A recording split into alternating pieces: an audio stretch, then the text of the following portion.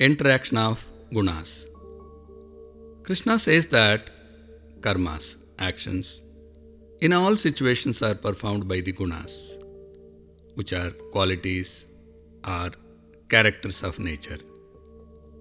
One who is deluded by ahankar thinks, I am doer. One with true insight into the distinctions between gunas and karmas knows that gunas interact with gunas and hence he is not attached. All actions being nothing but interactions between gunas is a common thread in the Gita. Three gunas, namely sattva, tamo, and rajo, are present in each of us in different proportions. Sattva guna is the attachment to knowledge. Rajoguna is the attachment to action. And tamas leads to ignorance and laziness. It should be noted that no guna is superior or inferior to any other guna. They are just gunas.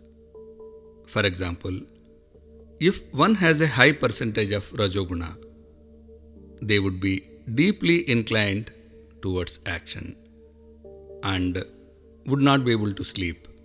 Thus, a percentage of tamas is needed to sleep. Secondly, we need to be aware of the guna that is dominating us at the present moment. For example, under the influence of tamas, one would tend to be a couch potato and watch TV. On the other hand, if their spouse were in the rajoguna, then he or she would like to go out for some shopping, a movie, or visit friends.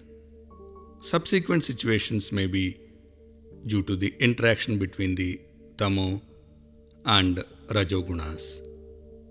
Similar situations driven by the interaction of gunas occur at workplaces too. Krishna explains that we should be able to transcend gunas to become gunatit, a state where we are aware of the gunas which are dominating us in the present moment and we remain a mere witness to their interactions in the manifested world. Next in the series is Prisoner of Perceptions.